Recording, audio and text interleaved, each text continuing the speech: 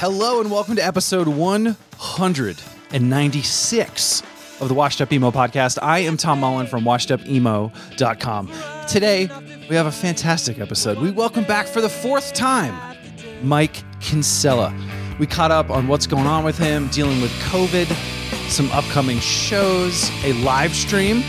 If you're a fan of the record The Avalanche, and there was a remix record that was released very recently as well, you have two records to listen to related to The Avalanche, but he's performing this in full on July 7th via Dreamstage. So check out more at dreamstage.live to check that out. Buy tickets, support Mr. Kinsella.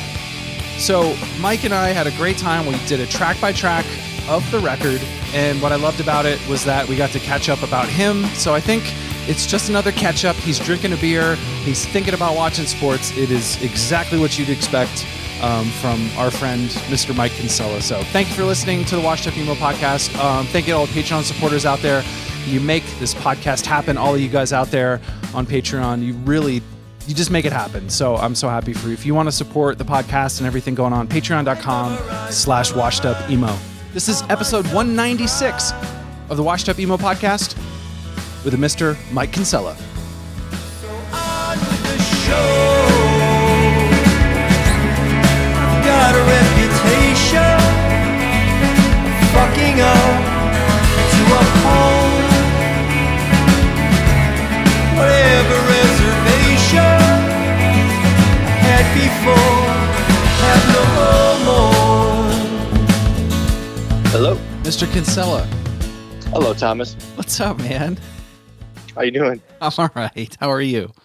I'm good. I found like a patio to sit on to do this, so let me know if this is too loud. I can go inside somewhere, but if it's not, then I'll enjoy a beer out here. You should enjoy a beer. Where are you? Did you take a plane? Did I take a plane? I took a plane. I was in Omaha for the weekend, and I'm home though. I'm in Chicago now, so nice.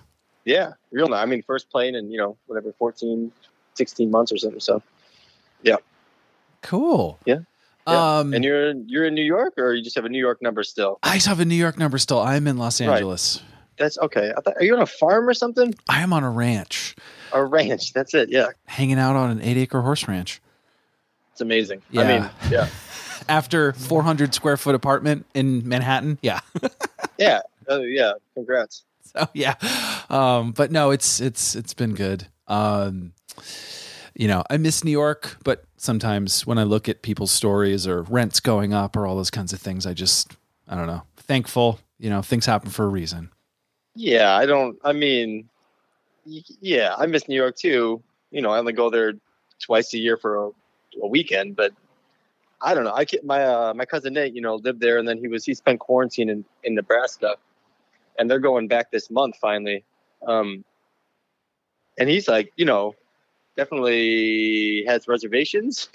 Yeah. Not even like pandemic aside, he's just sort of like, this is so crazy. Like, we just live by all these like parks, and we live on a lake and like all this cool shit. Thanks so much. Yeah. Anyways, I would take the ranch, definitely. Well, tell Nate I said what's up next time we chat. Yeah. So you're approaching John Goodman SNL territory. This is the fourth time you've been on, by the way. Oh yeah, I'm like. John Goodman. Wow. Right? Wasn't he on SNL like 10 times or something? Wasn't that like the thing? I'd like to think it's because he's so good at it, but I don't know. Maybe it's just because he kept doing it. So I don't know. He just didn't die. I know, right? My favorite one is still you and Nate. Yeah. That was my so favorite fun. one. Yeah. I mean, everything's more fun with Nate. So. Because he wrote all that stuff. And then right before we start, I was actually texting with Mr. Dan Didier. He says hi.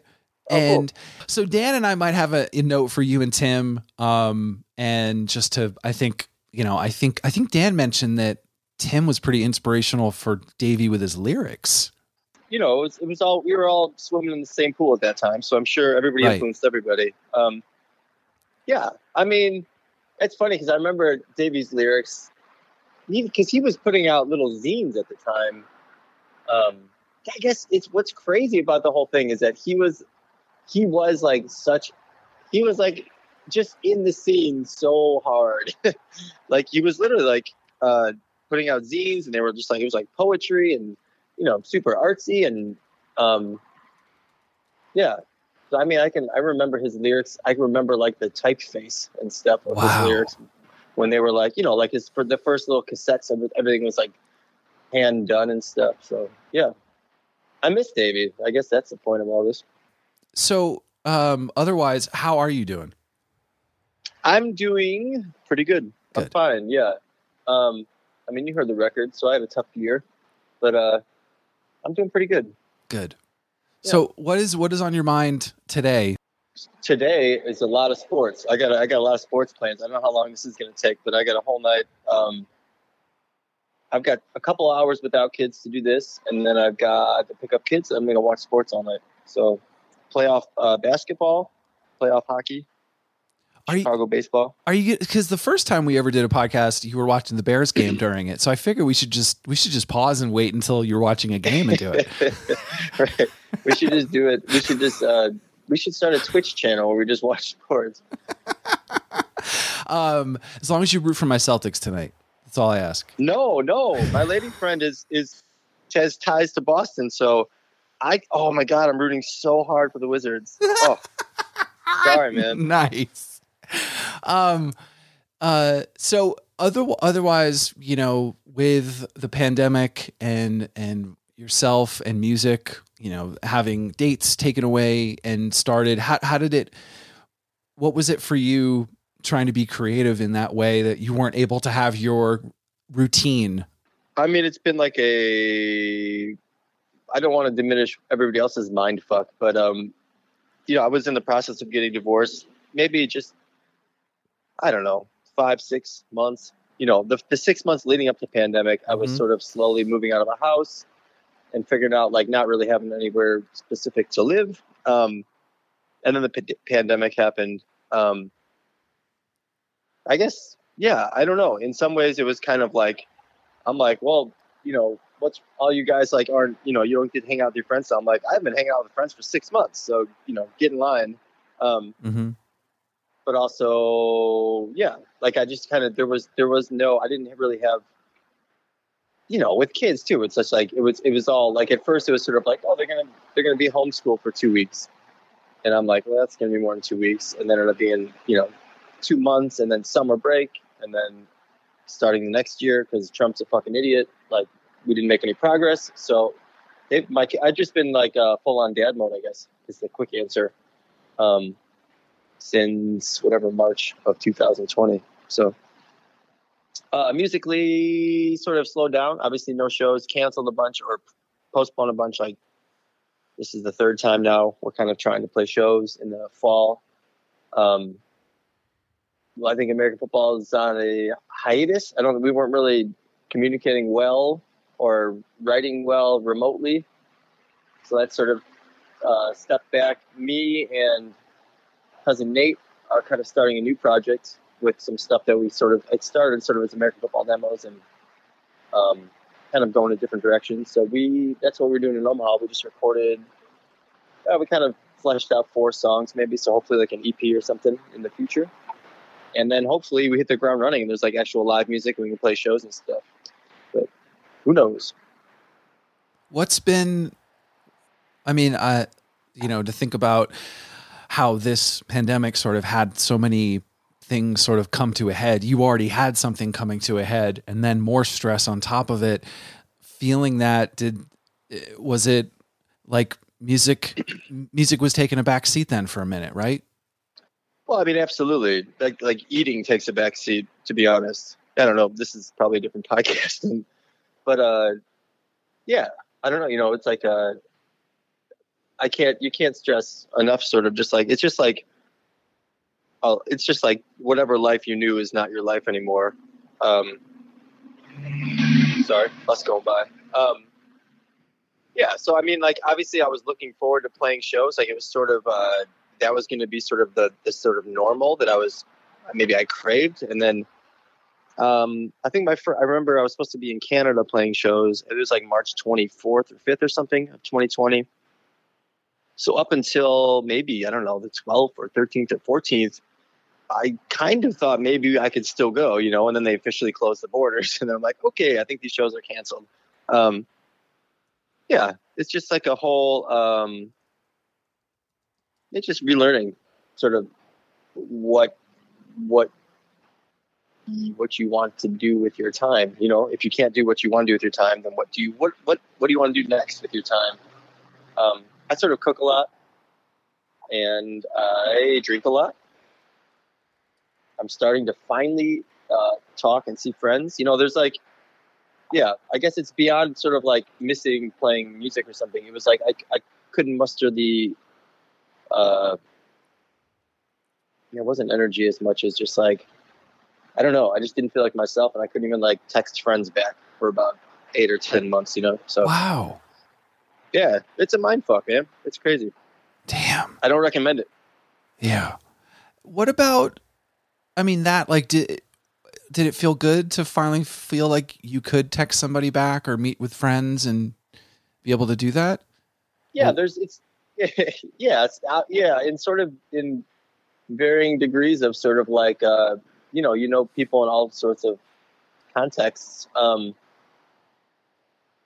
Yeah, it's just sort of getting used to, you know, after a pandemic, like you finally talk with somebody and obviously their whole life was uprooted in all these, like immeasurable ways, in ways that like my kids kind of don't understand. Like the problem now is that as stuff is opening up, my kids just still want to play on their iPad and stay home all day. And I'm like, no, this isn't real life. You know, like real life is going and doing things and like hanging out with people and doing stuff. So maybe just having to like drag them around is making me sort of have to come out of, or sort of come back to some sort of reality sooner than maybe I would on my own. Yeah, I think all my friends understood, you know, some of them, you know, everybody, it's sort of like, it was via text, but it was just sort of like a nod, like, hey man, welcome back, you know? Right. So yeah, it's all good. Well, I'm glad you're still around. Yeah, I'm still alive. I keep doing your podcast. That's why I'm here. That's why I exist. Shut up. That was funny. What did you like about the doing Patreon? Was that something that it was hard for me to start a Patreon because it felt weird to do it. It's sort of like, I mean, I'm still sort of, I grapple with sort of like, well, this isn't the parts of what I do that I enjoy doing.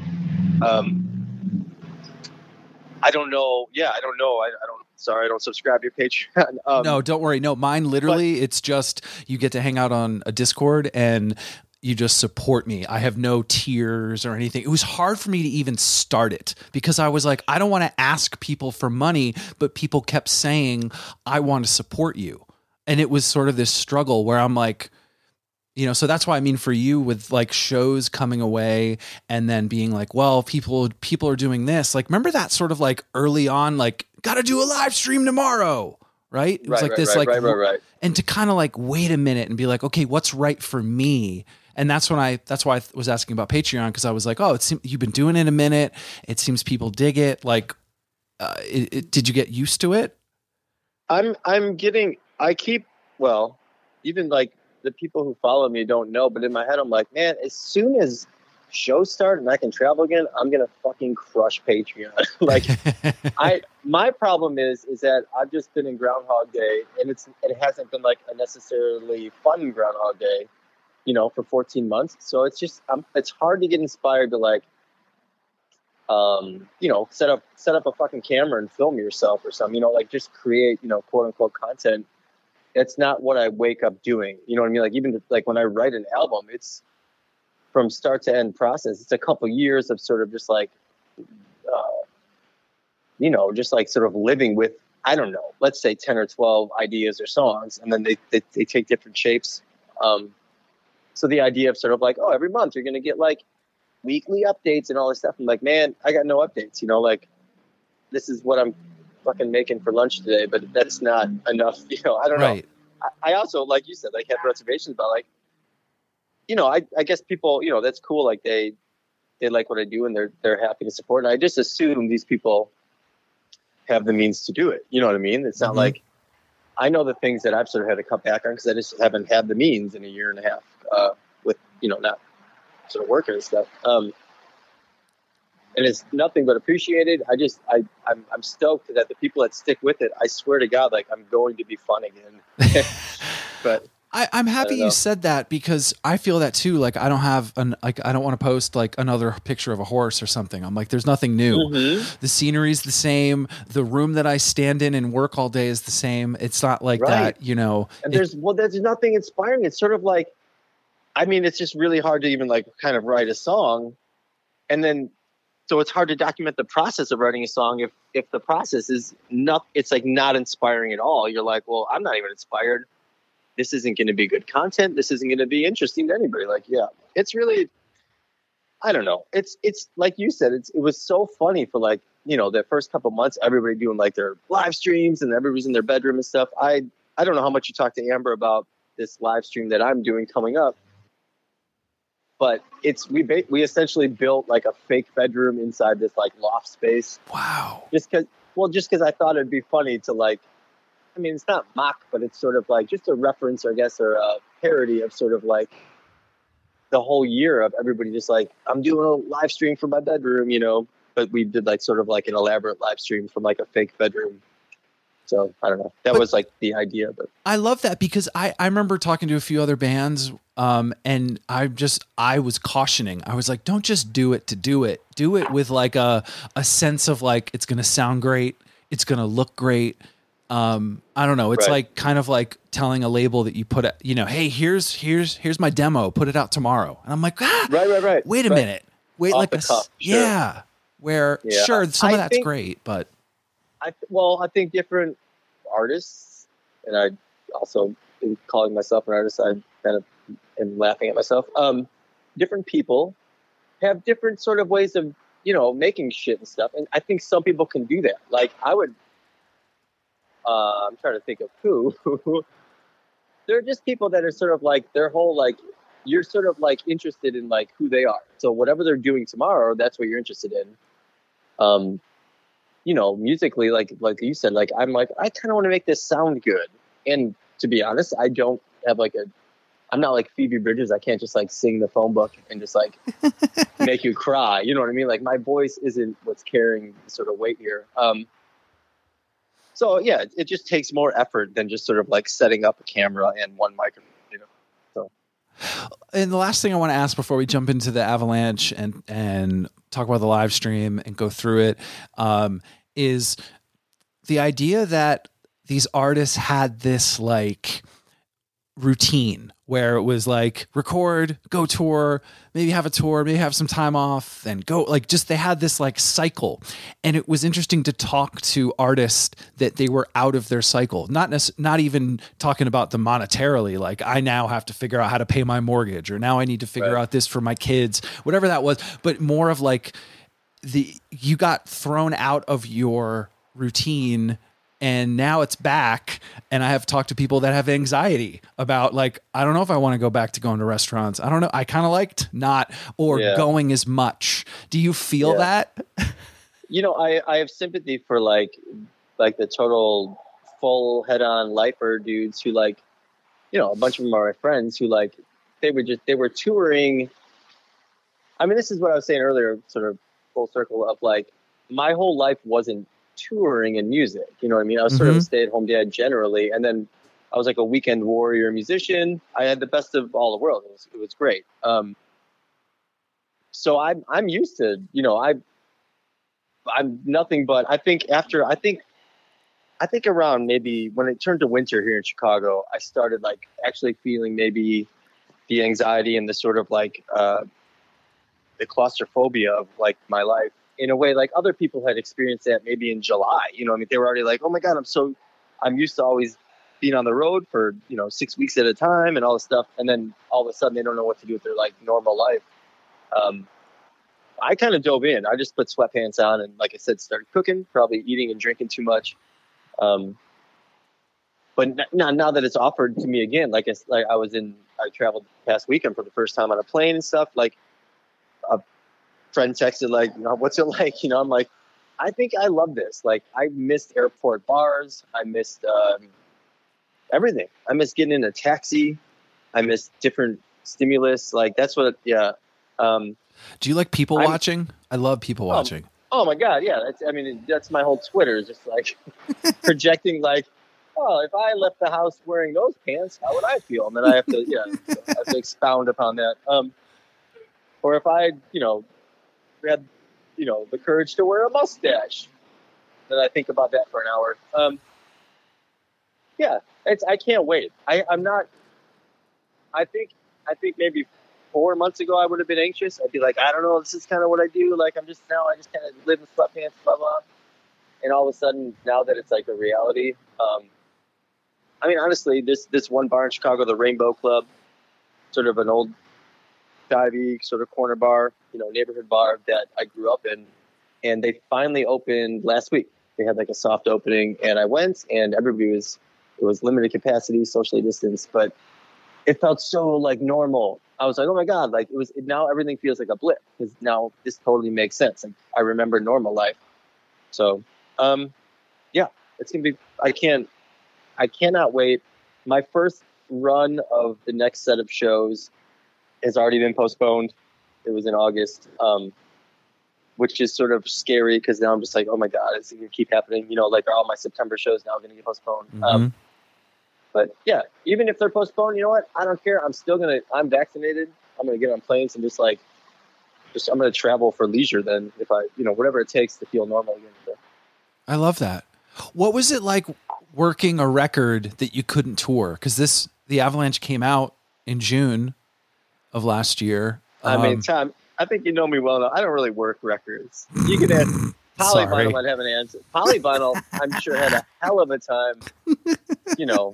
I don't, God bless them. I don't work records. Yeah, I don't. Sorry, I sounded so marketing there. But I'm like, Was there anything, like, usually you've got the record, you got the tour posters, you got like these things, and then it was like, these records came out, and it was hard. Because not only is it a blip on Spotify, but it was, did it, yes, you didn't work, but was it, was there something missing, or was it just the same old interviews and those types of things that you were doing? Well, no, I think there was like, all that was gone. Like, I don't think there was a point. Like, interviews would mostly be, you're coming to my town, let's interview for like, a show write-up or something. Like, all that was off the table. So it was really just sort of, I'm bummed because I really like the album. Like, I really think I'm getting better at what I'm doing. And I think I wouldn't say it's diminishing results, but it's definitely plateaued. And, every time I'm kind of like, I don't know, this is pretty good. Maybe like more people, appreciate it. And this time I just didn't have any expectations at all. Which is literally why we're doing this live show. It's a show of the album in order. You know what I mean? It's just a live show of this album. Because it never got seen. It never got, sort of appreciated or something. So, yeah. That makes sense. So let's talk about the Avalanche, the record itself, working and recording this record with Sean. What did he bring to this that helped for your 10th, right? That might be right. It's That's at least crazy. That, yep. Yeah. Well, I'm an old dude. So what did Sean bring for you to help with this record? Well, he's, him and Zach both are just like, I just trust them inherently with like, sonically. So I sent them like really loose, rough demos. It's just like sort of, I literally did all the demos on my phone, just nothing was like, not much was planned out or fleshed out. So whatever I sent them, sometimes I'd be like, I'm hearing this like a Depeche Mode song. I'm hearing this like whatever, which with an acoustic guitar and a dude singing is sort of like a very open-ended explanation of what I'm hearing. They sort of like, I think they trust that I have a direction in my head, and I trust definitely like daily, in the studio, like what they're like, let's try putting this like, these little bleeps or bloops or whatever on it. Great. Every time it's the right decision. They're so like, they just know what they're doing. Like they live that they live that life. Like I was saying earlier, if I'm a stay-at-home dad, like, I mean, Sean's got kids and stuff, but he also was like, they like live in the studio and they work on music and think about music all day. They're not like, you know, part-time dudes. So, every I'm like, man, I wish these drums were more Bjork. Like Zach just walks over and dials in the right, you know, settings to make them sound exactly how they are in my head. So it's just sort of like having it's like having little robots to fulfill all my stupid desires in a studio. Yeah. That's perfect. All right, so we're going to talk about the songs one by one, and the only request is that you say the song before you start talking. Okay. So I'll be like, oh, a new Muse. Yes. Something like that. Because then cool. that's going to help with someone following along. Yeah. The first song, A New Muse. Talk about that beautiful arrangement first off. See, that's one where I'm trying to think what I had before going in and what, you know, they sort of brought. I knew I had that song, the chorus of that song existed for, I don't know, 3 years, let's say, a long time, like the sort of main riff. And I knew I wanted to be sort of washed out My Bloody Valentine. I knew there had to be like a girl's voice mimicking my voice. Trying to think what else going in. Yeah, that song, you know, that when I first wrote the guitar part, I was like, oh, cool. I wrote like Pearl Jam's Daughter. And then I was like, whoa, shit. No, I wrote Salisbury Hill. You know, I was like, I convinced myself it wasn't just Pearl Jam's Daughter. Yeah, I don't know. And then I kind of, that whole session, I got insanely sick. It was broken up into 2 sessions, the whole, you know, for the whole album. It's like 2, maybe 9-day sessions up in Eau Claire. And most of the second session, I was sort of like cripplingly sick. I mean, I was there, but I was kind of just like laying on the floor the whole time. I believe I had coronavirus now in hindsight. Anyways, so I couldn't do any vocals. Like we thought we'd finish the whole album, then we couldn't because I couldn't sing at all. So I had to take, Zach made really fantastic sort of rough mixes. And then I took him to a studio in Chicago and locked myself in the studio and finished the vocals, you know, by myself. So those guys, they never heard the finished album or they didn't know what the song sounded like until the album was literally done. You know what I mean? Like I sent them like, here it is. Here's the album with vocals. So, wow. Yeah, it's cool. And that's what I mean. Like they kind of trust, like I have a vision, you know what I mean? Like I knew what the song sounded like before I got there. And now we all know what it sounds like. Yeah. Did it sound like a single? I know that was another cheesy marketing term, but it was technically the single for the song. Did you know that when you were putting it together? Or did it feel like that looking at the songs that you were picking for the record? It has, you know, it's got a single, it's funny because there's only a handful of songs. And this is the thing when I make set lists where I'm like sort of strumming and belting it out. You know what I mean? I'm saying Owen songs. And the rest of the set is sort of maybe finger picking and sort of like conversational lyrics and stuff, or singing. So that one felt, you know, it's upbeat. It's got a pulse for sure. It turns out it wasn't the one with the most of a, you know, like On With the Show sort of just literally turned into a pop song in a way maybe I've never written with any band ever. So that one maybe superseded the single idea. Mm-hmm. I also don't know if there was a single. I'm trying to think. There was a video made that Chris did, and it was I Should Have Known, which is later on the album. Maybe I sense that because it was when I looked at data and nerdy when I was looking up the songs, like that one had the most, you know, reaction. Yeah, I mean that song, it's immediate. Like I said, like Salisbury Hill, man, everybody loves that song, and yep. I, you know, it's in a weird tuning, and I don't know why, but it ends up sounding like that. I'm like, you know, the older I get, the more like sort of just confident I am with my references of like, yeah, I want this song to sound like this. And then, you know, that's the goal. And obviously I can't sing like Peter Gabriel or Eddie Vedder. So it's going to sound like me in the end. But yeah, I'm into that song. I'm into that song in a way. Like if we were doing this for another album, I think I'd be like sort of embarrassed about some of the songs. And I guess maybe this one's still relevant in my life. So I'm like, yeah, fuck it. I like this one. You know what line I really like in a new Muse is it's right before but I bleed the most. Yeah. I don't know. That second chorus sort of came up. It wasn't in any of the demos, and it didn't make it. It literally was like a last minute thing. So maybe that one. I'm sort of every time I sing that one, which is obviously to nobody because I don't play shows, but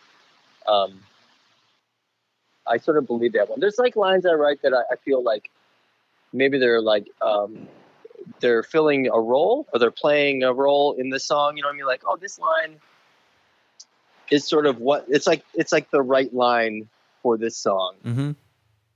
And it may not be, it may not be something I experienced. It may not be, I don't think the most clever or something. Some of them are clever. Some of them are just like earnest, whatever.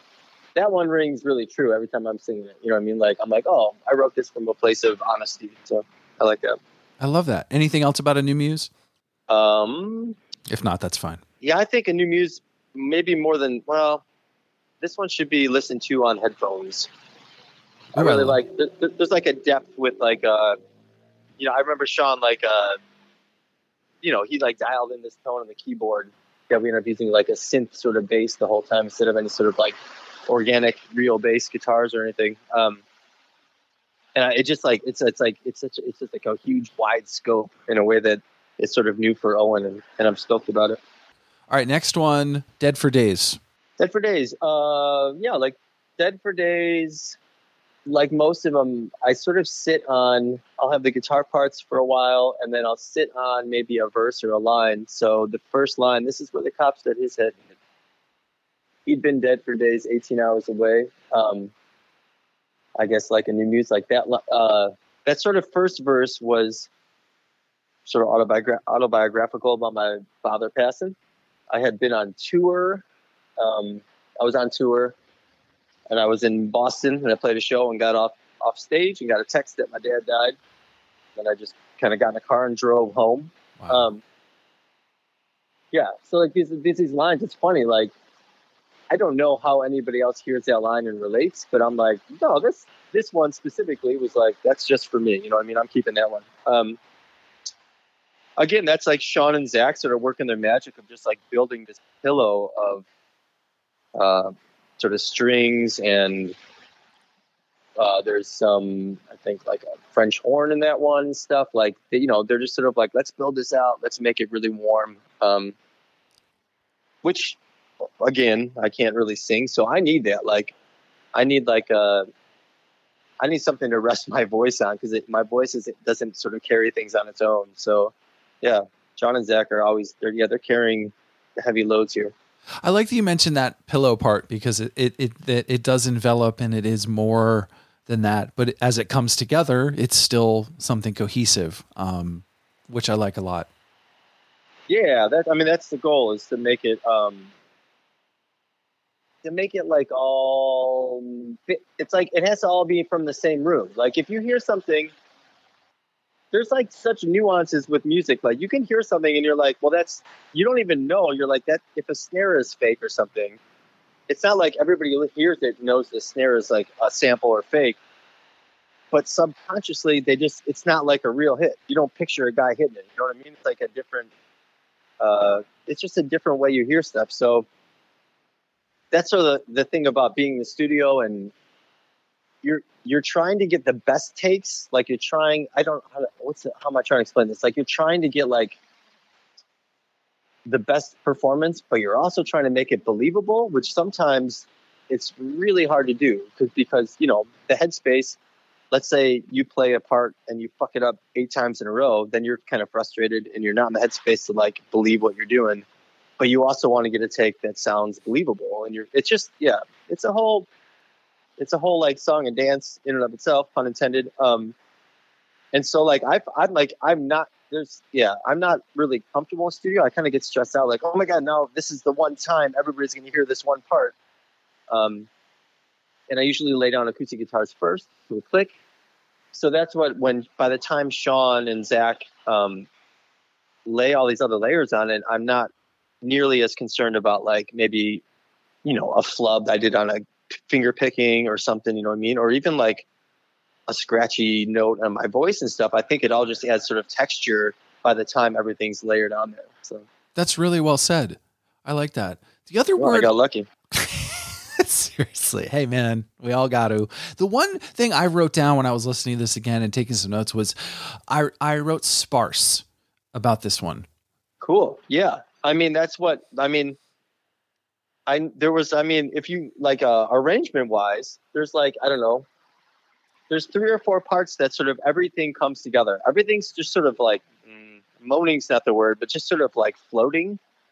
And then, after the first verse, okay, everything comes together now. Everybody's like, oh, we're all playing the same song. And then after that, again, everybody sort of like goes on their own and just like, it's just sort of like, it's almost like, you stop paying attention for a while. And then all of a sudden it's like, oh yeah, well shoot, we're playing a song. And then everybody comes together. Mm-hmm. And that's how that was arranged. It was sort of like, let's make this part sound intentional. And let's make these parts sound, floaty and sort of like ambiguous. So yeah, sparse is a good word. I like that. All right. Next one, On With the Show. On With the Show is the accidental, I'm lying to you and myself if it says accidental. I was going to say, it's me trying to do a Cure song, it's just me, like literally the way, like the way I'm strumming the guitar, I'm trying to mimic Robert Smith's strum. And that one was technically tough to pull off. Like there was no drum beat yet. So I think I tracked the drum beat.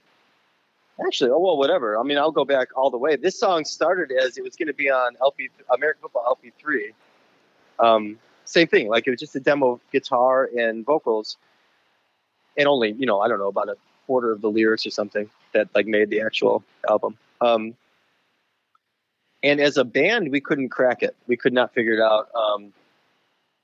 It just didn't make sense. Me strumming so aggressively with a whole band sort of trying to keep up and like, yeah. So that kept getting shelved while we were sort of demoing LP3. And then I picked it up again. I sent it to Zach and Sean. And that was the last one. I remember that was sick as a dog. Sean went in to play drums. Every song was sort of like, yeah, you want to sit the drums to see what happens? And then, he'd do it. And then I'd be like, okay, let me try. And then we do it. And then we're like, which one's cooler? Whatever. We have very different styles. So it was obvious. Sorry, bus going by. No sweat. It was generally obvious which one was better. So Sean went in, this is like, this is the second session. We already put bass on it, or maybe we didn't put bass, but we put like all like the reverby guitars. Like it was fleshed out enough that it would suck to have to get rid of it. And he put this sort of like stutter beat on it. Like he just stuttered the snare a little bit. And I was like, that's it. That's the beat. It's like playful and casual in a way that everything else with that song made it sound like too, I guess like sort of like too like aggressively pop, and then that's not necessarily me, So he did that and I was like, that's the beat. But it was the first time he did it. And it was sort of like, it was a little too casual. So then I remember just like, it was sort of my last gasp, because I thought I was going to die there because I was so sick. I'm like, let me try. I think I got an idea. So I walked in and like played his drum beat, which I think is the only time that happened, which is kind of like a cool, it's like a Google Translate or something of like, this is what you're hearing, but I'm going to play through my filter. And once the drum beat, once we landed on the beat, that song was like, it became sort of obvious, like, oh, cool. Now this song exists. Yeah. I'm also a sucker for that bass taking over. Mm-hmm.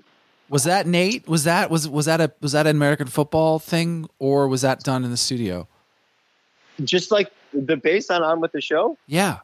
No, that's just in the studio. That was later. American Football didn't really get anywhere. Really? We didn't really, we got everybody was figuring out the root notes, and there were some other, melodies happening and stuff. But I think once the drums were there, the bass line was just obvious though. You know what I mean? Like it was just picking, like it was just straight picking. So, yeah. Anything else about that song? Let me think. With the Show, I'm trying to think of interesting things. Do you say, what's the line? I'm fucking up or something? I love that. Is that the one? Is there like, do you swear in this one? Yeah. That was another thing because, you asked about a single earlier with like, the labels like, On With the Show should be a single. Do you have like an alternate version without saying, fuck? And I was like, nope, I don't know. Yeah. Messing up. Like it just doesn't. Yeah. Also like, I don't know. Like what, it's not going to like, I don't know who's, like mainstream radio. Is that even a thing? Like, that's not even like on my radar. So I'm not trying to like, yeah. That just seems like a weird like 2002 thing to make like an alternate version of a song without the swear. So or like beep during it. Yeah, or just right, like yeah, exactly. Well, on with the show. On with the show. That's my first pop song. All right, the next one, the Contours, and I just want to I'll do my one joke for the podcast. This seems like the happiest one on the record. Yeah. Yeah, this one I gotta tell you, like, again, like I didn't know where this one was gonna land by the time it was done, and it really, it bums me out. Jesus, yeah. Because I was listening, I was like, look, I know, like, what I think about the word and how I think it's positive. So I was listening to this again. I was like, my Lord, Mike. Yeah. Anything else about this one that you want to mention? Yeah, the Contours, what's that? There's hold on, you're gonna have to wait for me a minute. Because there's this one song that I was definitely referencing. I'm just, the lyrics speak for themselves. So I'm sort of talking musically and sort of like, mm-hmm. There's an 80s band. The Contours. I definitely, by the time we got drums and bass and stuff on there, there's a band called Restless Heart that I was trying to sort of like mimic. It's like this very lovely 80s. I mean, they were like just like pop. They weren't cock rock. They weren't, yeah. So guitar wise, I was trying to like, I'm like, what can I do to get a little Restless Heart in here? The lyrics, I remember sort of, there's a one line that says, red wine and tangled teeth. I'm having a hard time putting words on things. And there should be one line after that. And then it hit me that the best line that could follow that is to not sing the line. You know what I mean? I'm having a hard time putting words on things. And then like, you're kind of like waiting, like, okay, what's the next line? And it's just not even there. I thought that was fun. I can't imagine singing this one live because there's a lot of falsetto or whatever. So this one, I'm sort of dreading having to play it.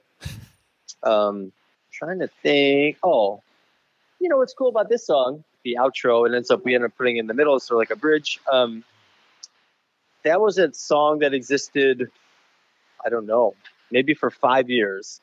Totally different tuning. Totally different like verse leading into it. The whole, it's just like, do you mind? Yeah. It's just like that guitar part existed for, I don't know, forever. And I couldn't figure out where to put it in the other song. And then I had to relearn it in a different tuning, which is kind of stupid and stuff. So this song was almost like an algebra or like a geometric equation. Like I just had to like, I'm like, I know I want this part. I know I want this part. How do I put them together? So, yeah, that was kind of, that was fun. The outcome isn't necessarily fun in any way, but. All right, next one, I Should Have Known. I think I Should Have Known might be my favorite song on the album. It sort of came together, the most organically, like the most, a lot of the lyrics were kind of just off the cuff. I imagine there were drinks involved. Once I had the guitar part for a little bit, and then I sort of like just sang along to it. I'm like, okay, cool, this sounds good. Kind of done. I know I went in the studio and told Sean and Zach that I wanted this song to sound like Night Swimming by REM. Do you know that song? Yes, of course. Yeah.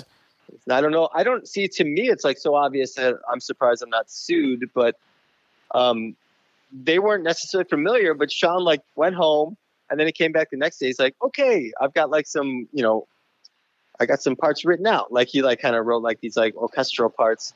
with the idea of night swimming in mind, where it's sort of like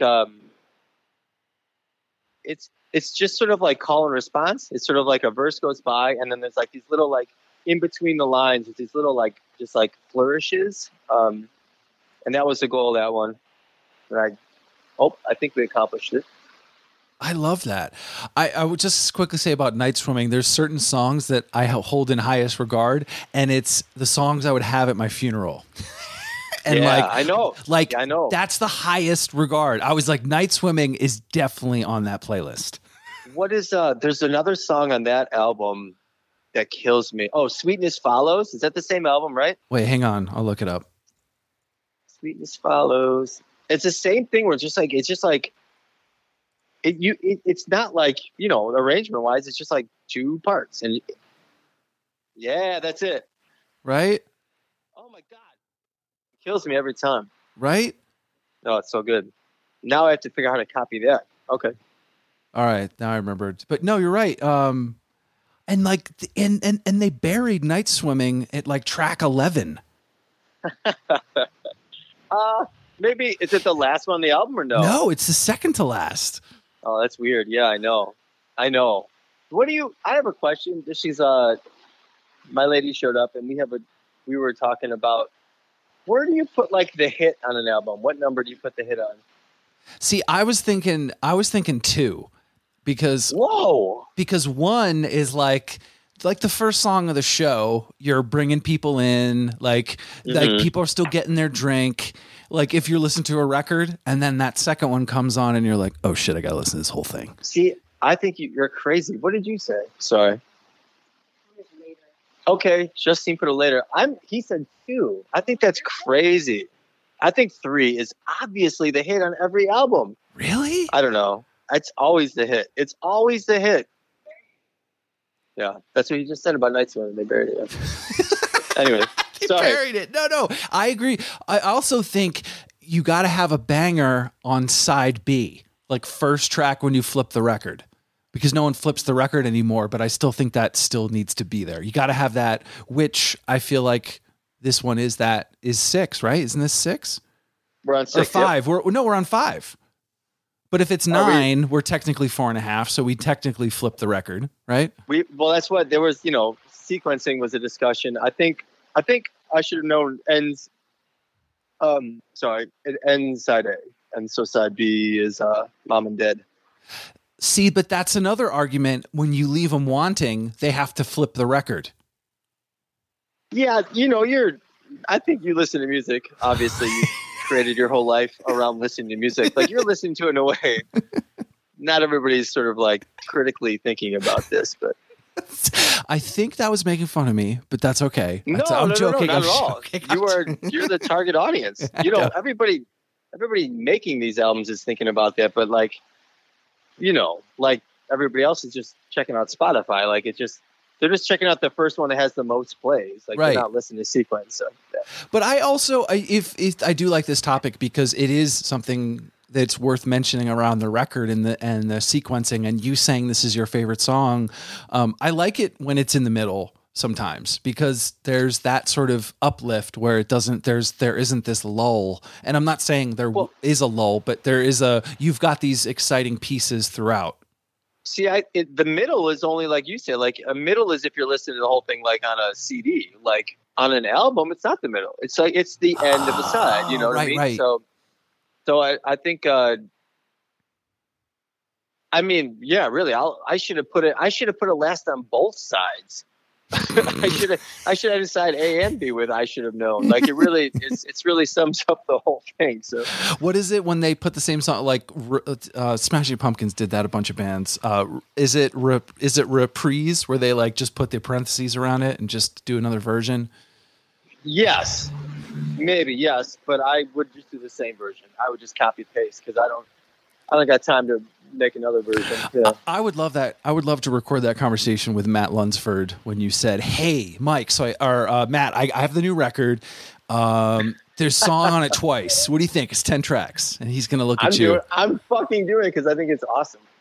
I never thought of it, you know, like just properly, like this same song, like this, and this fits here, and this also fits here. So yeah. I like it. Yeah. All right, now we're on to side B. Side B. Mom and Dead. Talk about this with Casey from Now Now. Mom and Dead, I knew the whole time it was going to be sort of like that sort of like, I don't know if it's a pre-chorus or what. I knew that had to be like almost like a theater. You know what I mean? Like it had to be two voices. So I was trying to figure out who I can get to sing on that. Obviously a huge fan of Now Now. And I was in Eau Claire and they're in Minneapolis, so it's easy enough. And they came out for a day. She knew, like, she had, well, that's not true. She just heard, like, rough ideas of the song and didn't hear, she didn't even know what she was coming in to do, essentially.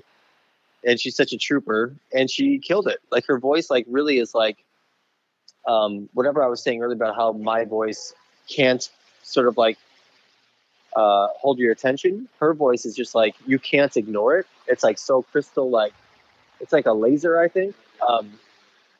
And so, yeah, I kind of like, I sang, like in front of her, I had to like go and like terribly, because I have no range, sing the part I wanted her to sing, which is nothing but embarrassing. And then she knocked it out. Like she got in there and just did everything like 2 takes, killed it.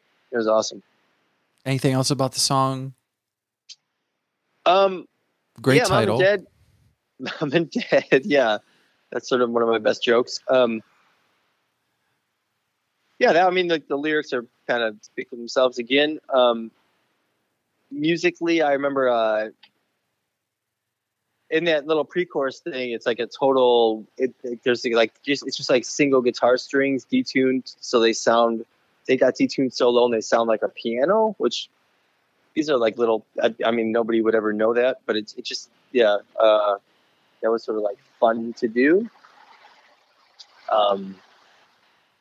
I like that. All my stories are like, you're like, oh my God, this song is like heavy and lyrically, heavy. And I'm like, it's so much fun figuring out how to track this thing. Well, no, I'll say again, the lyric things are always last. Like if someone put a gun to my head and said, tell me the lyrics of On With the Show, I'll be like, but I could play the riff. I could like figure, I could hum the note. So I think something about that, like you said, with Casey being memorable in the song and this kind of having fun working this out with someone else. What is the decision to have Casey on the record? Did you hear and be like, well, Casey's perfect for this? Yeah, I'm like I said, I'm just a huge Now Now fan in general. I know her a bit, and I know her voice a lot, and listen to it, and it's just there's like a desperation in her voice that I think like I guess it's the same as I was saying earlier about like you can hear people like or with like samples or like you can hear when people are faking it like her voice is like it's equal parts raw and like fantastic like on key. And I think some people are like really raw and they're not really in key or whatever, or in, hitting the notes or anything. And she just like, she can do both perfect. She was initially sort of like, the last song of the album, which we'll get to, I Go Ego, like she was sort of like the person thought of for that. Just like a real, like I said, like a real glassy voice and real breathy and real sort of like just mimicking me. So, once it was just like, oh, if you're going to be here, can you do this? Can you do this? Can you do this? So she kept layering stuff. I think, it's her voice on New Muse. It's her voice on maybe those 3 only. I'm trying to think. Might just do it 3. Yeah. All right. Next one, Headphoned. Headphone was the least organized going into a studio. I knew I liked the guitar parts, and I knew I had a couple lines that worked. I know exactly where I was when I wrote the line "Headphoned it all alone, no roads." You know what I mean? I know I was at the Pony, just drinking, watching sports. Musically, same thing. I told Sean there's a DJ Shadow song that I loved. back in like college or something, like a long time ago, maybe before Sean was born. I'm like, oh my God, can you just like, let's put some DJ Shadow drums on? And he's like, well, I don't know what that means.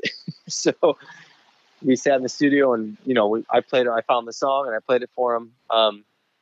And he went in there and just like I think it was one take. He just played along. Like I said, I do acoustics to a click first.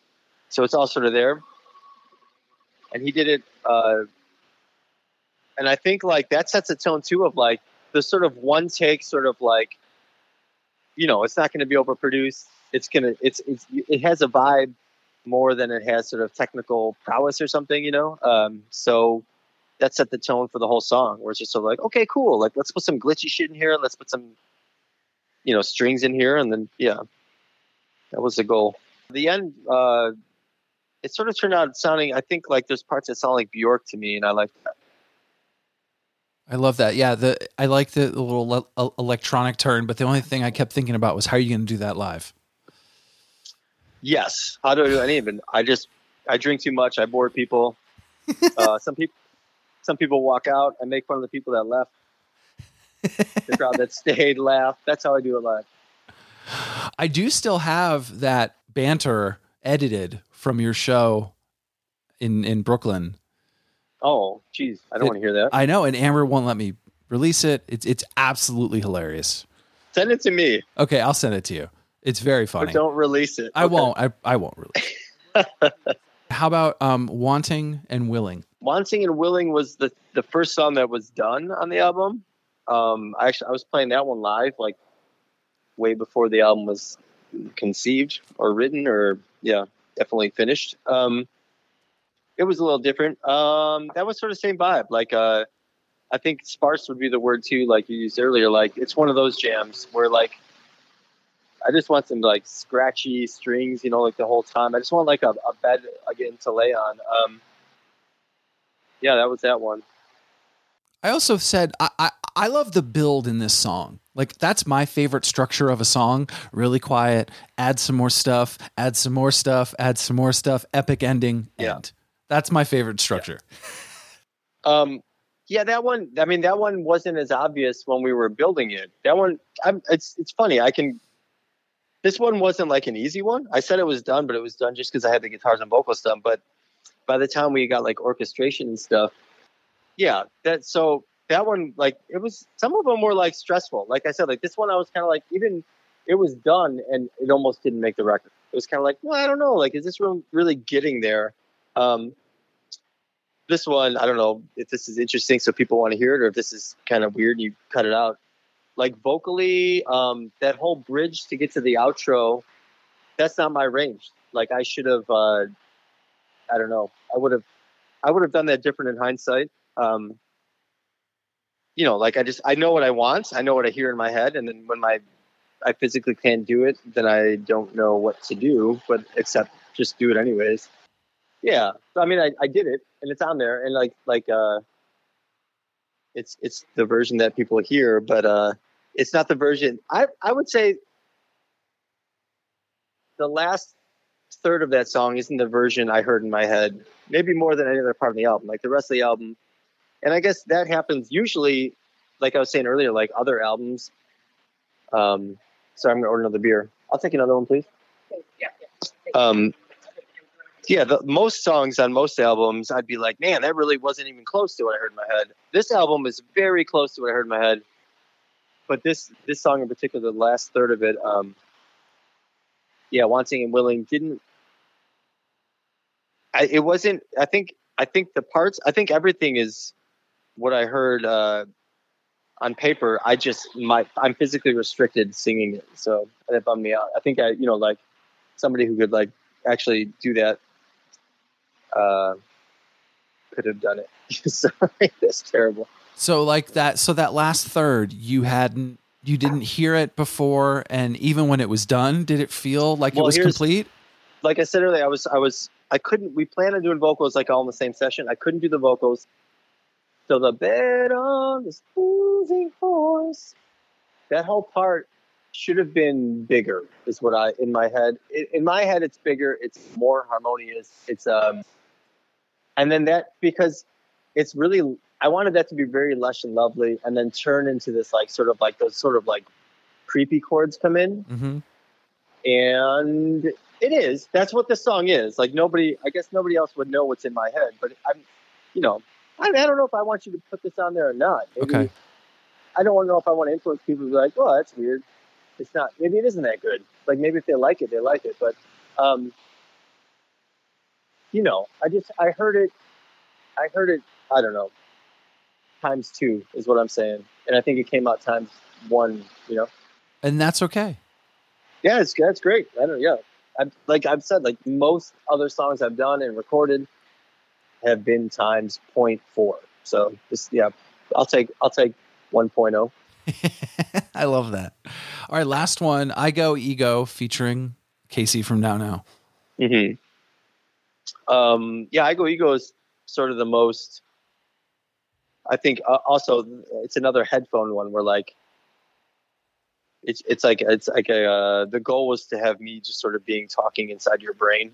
Like it's not like it's not like you're gonna pump it up in the car with your friends. It's sort of like this is you sitting by yourself, and I just it's sort of a list of sort of what I'm thinking about sitting by myself. But I think whether or not you can relate to those specifically, it's almost like the vibe is like you put yourself in that position where you're like, you can't help but zone out. There's so much space between like the notes and like the verses and all, it's just like a lot. It's like slow motion in a way that I think it gives like the listener time to sort of like I said, drop themselves into.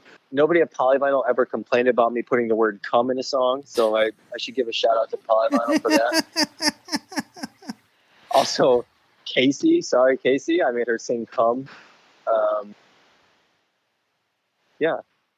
That's trying to think. Oh, the outro too it might be my second favorite part of the album. Like I think it's really like for an outro, like some outros in general and some outros of mine get sort of like,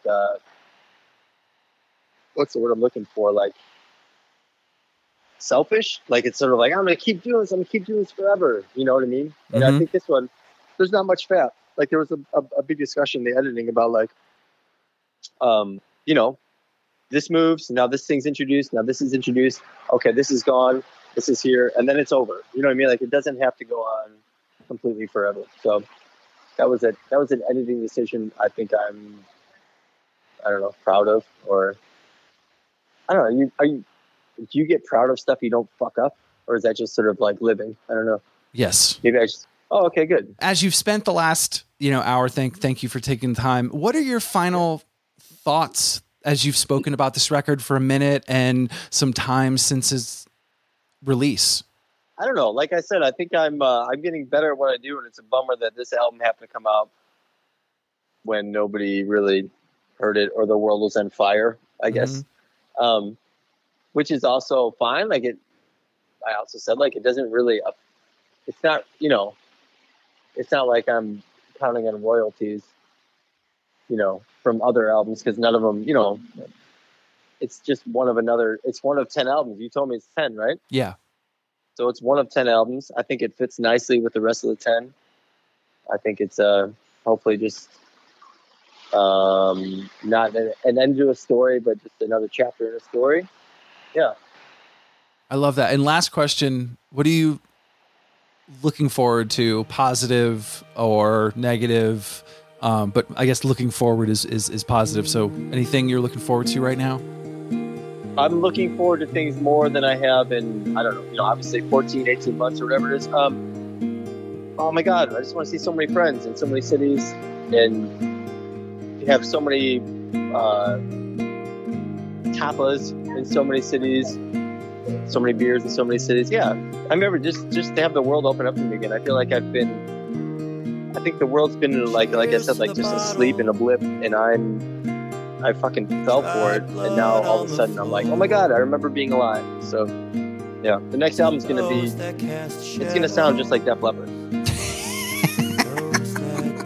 Hell yeah. Are we talking Pyromania, Hysteria, High and Dry? I mean, just all the songs that have Perfect.